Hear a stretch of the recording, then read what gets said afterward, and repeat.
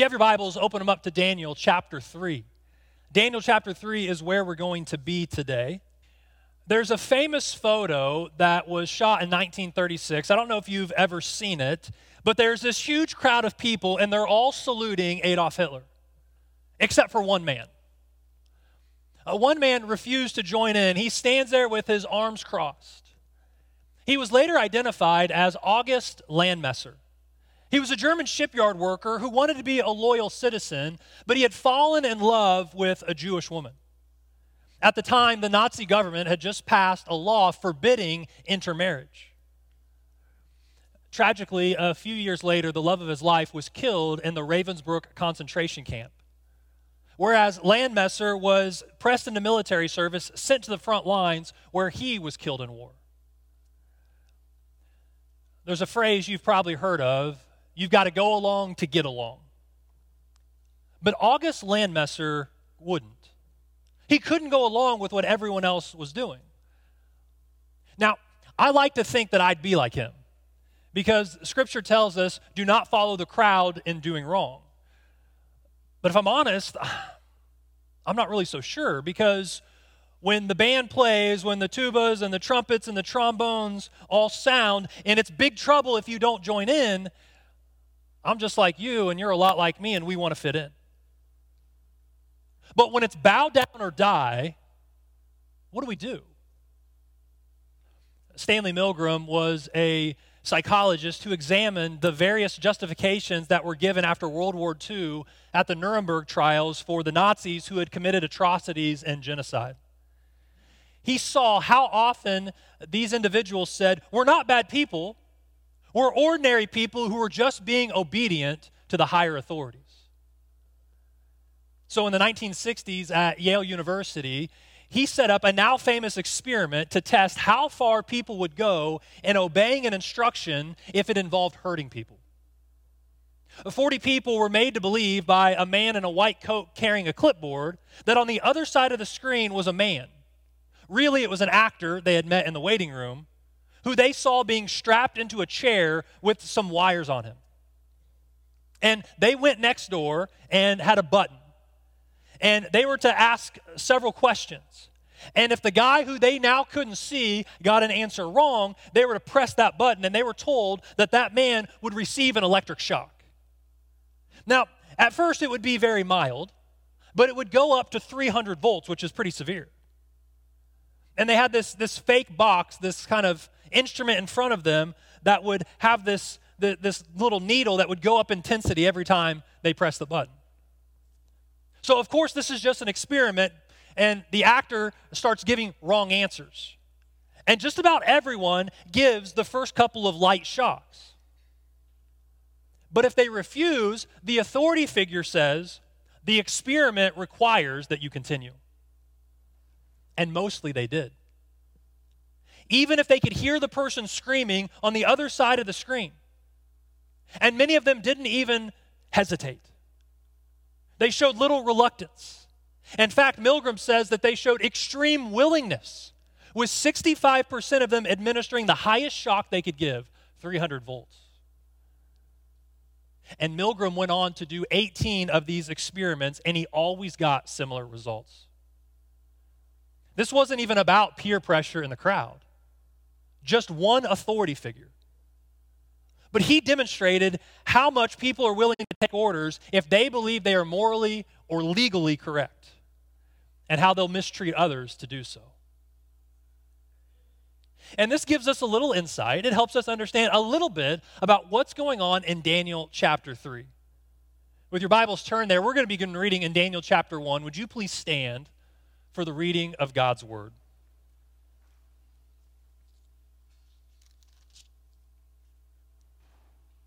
Beginning in verse 1.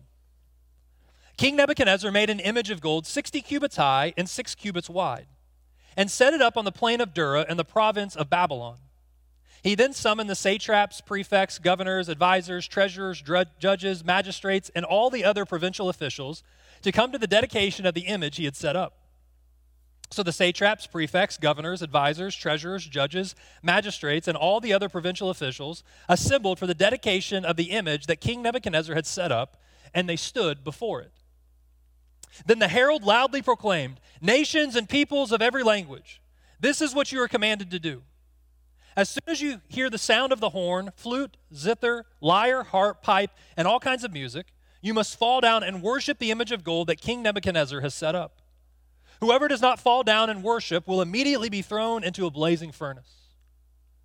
Therefore, as soon as they heard the sound of the horn, flute, zither, lyre, harp, and all kinds of music, all the nations and peoples of every language fell down and worshiped the image of gold that King Nebuchadnezzar had set up. At this time, some astrologers came forward and denounced the Jews. They said to King Nebuchadnezzar, "May the king live forever. Your Majesty has issued a decree that everyone who hears the sound of the horn, flute, zither, lyre, harp, pipe, and all kinds of music must fall down and worship the image of gold, and that whoever does not fall down and worship will be thrown into a blazing furnace. But there are some Jews whom you have set over the affairs of the province of Babylon, Shadrach, Meshach, and Abednego, who pay no attention to you, your Majesty. They neither serve your gods nor worship the image of gold you have set up." Furious with rage, Nebuchadnezzar summoned Shadrach, Meshach, and Abednego. So these men were brought before the king. And Nebuchadnezzar said to them, "Is it true, Shadrach, Meshach, and Abednego, that you do not serve my gods or worship the image of gold I have set up? Now, when you hear the sound of the horn, flute, zither, lyre, harp, pipe, and all kinds of music, if you are ready to fall down and worship the image I made, very good. But if you do not worship it, you will be thrown immediately into a blazing furnace. Then what God will be able to rescue you from my hand?" Shadrach, Meshach, and Abednego replied to him, "King Nebuchadnezzar, we do not need to defend ourselves before you in this matter. If we are thrown into the blazing furnace, the God we serve is able to deliver us from it, and he will deliver us from your Majesty's hand. But even if he does not, we want you to know, your Majesty, that we will not serve your gods or worship the image of gold you have set up." May God bless the reading of his word. You may be seated.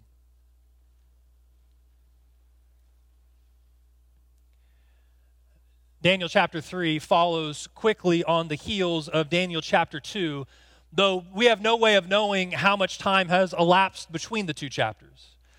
The Septuagint, which is the Greek translation of the Old Testament, it says that Daniel 3 took place in the 18th year of Nebuchadnezzar's reign, which dates to 587, 586 BC, which is a very important date in biblical history, because this is when King Nebuchadnezzar destroyed the temple in Jerusalem and deported for the third time Jews to Babylon.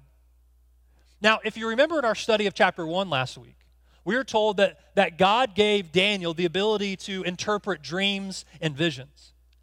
And in chapter 2, which we're not covering, Daniel actually interpreted Nebuchadnezzar's dream. It was a dream of this great statue. And he told Nebuchadnezzar that as the head of gold, he would have an awesome and powerful kingdom. But he was only the head of the statue and not the whole statue. So Nebuchadnezzar's kingdom would be one that would not endure. And so as a result of this interpretation, Nebuchadnezzar pays homage and praises Daniel's God. But it's a superficial praise, because it would not last very long. In fact, in verses 1 through 7 of chapter 3 that we just read, it seems to suggest that Nebuchadnezzar didn't accept God's will, that he was only the head, that he was only a temporary king, because Nebuchadnezzar wanted it all. So the authority figure that we read about in this story is Nebuchadnezzar. He was the most powerful man in the world at the time. He's full of pride, full of puffed up ego. He creates a 90-foot-high God that many scholars believe is a statue of himself. It was gold-plated from head to toe. It probably looked like a missile on a launching pad. Think the Washington Monument. Our text goes to great lengths to note the idolatrous nature of this image of gold. The word image is used no less than 10 times in this chapter. He wanted everyone to bow down to him. There was no choice. When power becomes tyranny like this, it's never satisfied until everyone bows down. It must have been a magnificent scene, gleaming and golden in the sun on this immense plain in the heat of the Mesopotamian sun. Everyone was told, step up, come out, and bow down, or else. Anyone who refuses, anyone who does not fall in line, anyone who does not obey the orders forfeits the right to life. Bow or burn. Smoking or non-smoking. That's the only choice. Daniel 3:7 tells us everyone was going along with it. All the Babylonians, all the nations and the peoples of every language. Because after all, these were a tolerant people. Babylon was a multicultural, a multi-religious place now. So this huge crowd, they all worshiped multiple gods. So they agreed that this was a good thing to do. They heard the order. They saw what everyone else was doing, so they came out. They stepped up. They sang along. They bowed down to the statue, the image, the man-made object of worship. Now, on one hand, you might think that this has implications to consider about freedom and personal liberty, but that's really not what bothered Shadrach, Meshach, and Abednego. Because they realized this was really about worship. Everyone bows down to something. Everybody worships. Sociologically, anthropologically, there has never been a group of people or a place in history that has not had some element of religion. Even atheists make a god of their own intellect by declaring that they know for sure that no other gods exist. So the question is never going to be whether we will worship. The question is what we will worship. So we may not bow down to the statues of the powerful, but what will we devote our attention, our focus, our allegiance, even our love toward? What do we spend our lives pursuing? What or who is number one? So while you and I may not be confronted in the precise way that these Hebrew men were, you can be absolutely certain that the idols of this world will present themselves to us. Some may come quietly and without a whole lot of attention. Others, however, will be very public and will be put on display. When that happens, what will we do? What will you do? We may not live in the ancient city of Babylon, but we are exiles in a foreign land that is not our home. And remember, idols can be very seductive. The fact is, many idols are good things when they are viewed properly, when they are used properly. But when a good thing becomes a God thing, then it becomes a bad thing. It becomes an idol. And do not doubt and do not be deceived. As the people of God, we will be confronted with the idols of this world. So as we consider worship this morning, I want you to notice, first of all, that people worship what matters most to them. People worship what matters most to them. Now, you may have come into church today singing, God, you are my all in all. I love you, Lord, right? You may be singing that, but I would just say, show me your calendar, show me your bank account, show me your passions, and then we'll see what matters most to you. That's what you really worship. In Paul's letter to the Romans, he describes how the downward spiral of sin and corruption spoiling the world has its origin in worship. He writes how humanity looks at the world that God made, and rather than worship him, the creator, they choose to worship the creation. Just like Adam and Eve in the beginning and human history ever since then. They neither glorified him as God nor gave thanks to him. Their thinking became futile and their foolish hearts were darkened. Why? There was something that happened. They exchanged the glory of God for images. Images. Idols. Stuff. Things. It could be something made of gold, or it could be money. It could be other humans, relationships, sex, status. It could be pretty much anything. It's the corruption of true worship, the worship of the true God that we were made and meant to enjoy worshiping forever. As G.K. Chesterton said, when man ceases to worship God, he does not worship nothing, but worships everything. Anything we decide or invent can become an idol. But it's important we choose correctly what we worship because of what always happens next. So secondly, people become like what they worship. People become like what they worship. We read in Psalm 115, our God is in heaven, he does whatever pleases him. But their idols are silver and gold made by human hands. Those who make them will be like them, and so will all who trust in them. We become reflections of what we worship, which is great news if we worship Jesus Christ, but maybe you've heard of the myth of Narcissus, who fell in love with his own reflection. The book of Romans says that when we exchange God's glory for images, we are rejecting the real God. You can't do both. Jesus says no one can serve two masters. The real God is holy, holy, holy, as the prophet Isaiah saw and heard the angels declare. So it wasn't just Nebuchadnezzar in his pride. People make gods in their own image all the time. But the real God is not like us. We are sinful.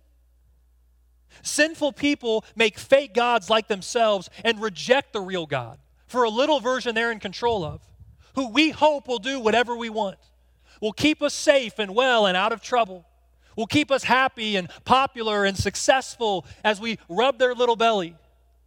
A little G God who will agree with what we think and what we say, who will never hold us accountable or judge us. But do you know what the real problem with that is? God. God has a problem with that. The true God has a big problem with all the little gods we worship. That's why God put making him number one, with no rivals, with no substitutes, the first and second of the 10 Commandments. We read in Exodus 20, verse 3, you shall have no other gods before me. That's number one. And you shall not make for yourself an image in the form of anything in heaven above or on the earth beneath or in the waters below. You shall not bow down to them or worship them. See, that's why in one sense, Shadrach, Meshach, and Abednego knew that they had a big problem. Not just because the golden statue was 10 stories high. Even though they saw everyone else around them bowing down, and they noticed that no one else really had an issue with bowing down. They knew God's commands, that God said you must not bow down to an idol. You must not sacrifice to or swear by or serve or worship any other God. So they're brought before the king. And the king says to them, have you seen the gold statue I made? Yes, your majesty. Have you heard the music? Have you read the law? Do you see what everyone else is doing? Yes, your majesty. Do you know that everyone, including you, has to bow down? No, your majesty. We can't go along with that. We can't obey that law. We won't bow down because we know what the one true God said. And also, by the way, it's just a statue. When the threats came, they were given a chance to change their minds and just do the right thing. You know, go along to get along. They could keep their positions, that they would be safe if they would just go along with what everyone else was doing. But in the moment of crisis, they took a stand. They didn't bow. And the choice they were presented with was stark. No room for bargaining, begging, compromising, or meeting halfway. It was do or die, bow or burn, death or life. And they chose death. And they stepped closer to the fire. Now, I don't know when or how I might have to make a stand. But I have to put myself in their shoes and ask how. How did they resist in the face of not just peer pressure, but capital punishment? We find the answer in verses 17 and 18. As the king is breathing down his threats on them, we see they knew their God. And we can learn so much from this whatever it is we're going through now or in the future. And what they knew in theory was going to be tested in the trial. There are some things that we only learn about ourselves when we go through the fire. And there are some things that we only learn about God when the heat is on. The first thing they knew is that the real God is omnipotent. The real God is omnipotent. That's a theological word meaning what they said in verse 17. If we are thrown into the blazing furnace, the God we serve is able, he is able to deliver us. He has the power, he has the authority to deliver us. No idols could ever do that. They'll always let us down. They have no real power. Secondly, they knew that the real God is loving. So they trust and they say, he will deliver us. He will deliver us. He's done it before. All of our lives he's been faithful. We're going to trust him somehow to do it again. But even if this isn't how it works out, we can't make the real God do whatever we think is best because we don't even know what's best. And thirdly, they knew that the real God is sovereign. He is large and in charge. He's mightier than any earthly king or earthly ruler. He's bigger than any statue you can bow down to. So what do they say? Even if he does not. Some of you need to hear that this morning. Even if he does not, we will not serve your gods or worship the image of gold you have set up. That, church, is true faith. Mature faith says, even if, we'll trust his wisdom. I might have God is able faith. I may also have God will save us faith. But do I have even if he does not faith? The Apostle Paul possessed an even if he does not faith. In the book of Philippians, he said in chapter 1, verse 21, for to me to live is Christ, to die is gain. This was the ultimate win-win scenario. If I live, I get Christ. If I die, I get more of Christ. Either way, I win. That kind of perspective sure changes the way we face trials, doesn't it? That way of looking at life and death must have been in the minds of Shadrach, Meshach, and Abednego. So at this point, the king is angrier than ever because his authority is being challenged. And so he orders them to be thrown into the furnace. And of course, his servants just go along with it, right? Just doing the right thing. But there's one more thing that Shadrach, Meshach, and Abednego discovered that day, which may have only been theory until it was tested. Because when it happened, even the king saw it, and he'd never be the same afterwards. There was another in the fire, walking and talking and meeting there with them. The king himself leaped to his feet in amazement. He asked his advisors, weren't there 3 men that we tied up and threw into the fire? They replied, certainly, your majesty. Well, there's a problem with that, the king said. First, they're still alive, and they're unharmed. They're no longer tied up. They're walking around like it's no big deal to be in a fiery furnace. But secondly, and more importantly, there's now 4 guys walking around in the furnace, and the 4th one looks like one who's a son of the gods. Now, later in verse 28, Nebuchadnezzar calls that 4th person an angel. That's not a bad guess for a pagan polytheist, right? But we know better, don't we?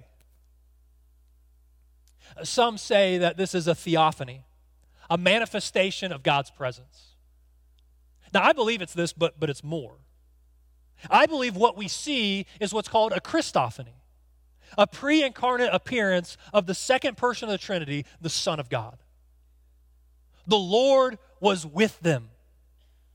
We can with confidence say that the 4th person in the furnace was the one that we know as Emmanuel, God with us. The God who did not deliver them from the fire was the God who met them in the fire and delivered them out of the fire. And this shouldn't surprise us, right? As new covenant believers, The promises of an ever-present Savior with his people are a resounding theme throughout Scripture. In Exodus chapter 3, the Lord says, I am the God of your father, the God of Abraham, the God of Isaac, and the God of Jacob. At this, Moses hid his face because he was afraid to look at God. And God said, I will be with you. And this will be the sign that it is I who have sent you. When you have brought the people out of Egypt, you will worship God on this mountain. Or what about in Matthew 28, after Jesus has been crucified? He was dead, he was buried, he was raised to life on the third day, and now he gathers with his disciples before he's going to ascend. And he leaves them with what we know as the Great Commission. And I hope you know, church, this is our mission. He says, all authority on heaven and earth has been given to me. Therefore, go and make disciples. That's our mission, church. At Bachelor Creek, we say we're about making and growing disciples of Jesus. Of all nations, baptizing them in the name of the Father, the Son, and the Holy Spirit, teaching them everything I have commanded you. And you may be sitting there thinking, that seems like a tall order. How am I supposed to do that? How can I have the boldness and the confidence to do what God has asked me to do? Jesus promises us. And surely I'll be with you always to the very end of the age. He promises us his presence. Romans 8:37 says, no, in all these things, we are more than conquerors through him who loved us. For I am convinced that neither death nor life, neither angels nor demons, neither the present nor the future, nor any powers, neither height nor depth, nor anything else in all creation will be able to separate us from the love of God that is in Christ Jesus our Lord. Hebrews 13:5 says, never will I leave you. Never will I forsake you. So Shadrach, Meshach, and Abednego walk out of the furnace unharmed, alive. And King Nebuchadnezzar's jaw dropped to the floor. He turned away from his idols. He worshiped the true God, and he commanded everyone in Babylon to do the same. There are some things you may only know about God in theory until you go through the fire. And maybe you read this and you say, why, God? Why did you allow this to happen to them? Or maybe you're thinking about yourself and you're saying, God, why have you allowed this to happen to me? Why have you allowed this to happen to us and my family? God, you know that I love you. Why did I have to go through that? And then you meet him in the fire. And some of you know that, don't you? He may not have saved you from it, but he's saving you in it. And one of the Bible's most precious promises, God says, when you pass through the waters, I will be with you. When you pass through the rivers, they will not sweep over you. When you walk through the fire, you will not be burned. The flames will not set you ablaze. But we'll never prove that. It's theory unless it's tested. Until we are tested. When the heat is on, we can find out for real that the real God is able, the real God is loving, and the real God is sovereign. But we also find out, whether we see it at the time or we find out about it later, that no matter when, no matter where, no matter what, our God is with us. He's with us. There's another in the fire. His name is Jesus Christ. And maybe we can see him, unless the smoke is in our eyes. Maybe the fire will be an illness or depression or anxiety. Maybe the threat for us won't necessarily be the loss of our lives, but it could be a loss of popularity. It could be the loss of status, the loss of influence, the loss of a job. The Lord is with us in the fire. He's there. He meets us there when the heat is on. Let's pray together.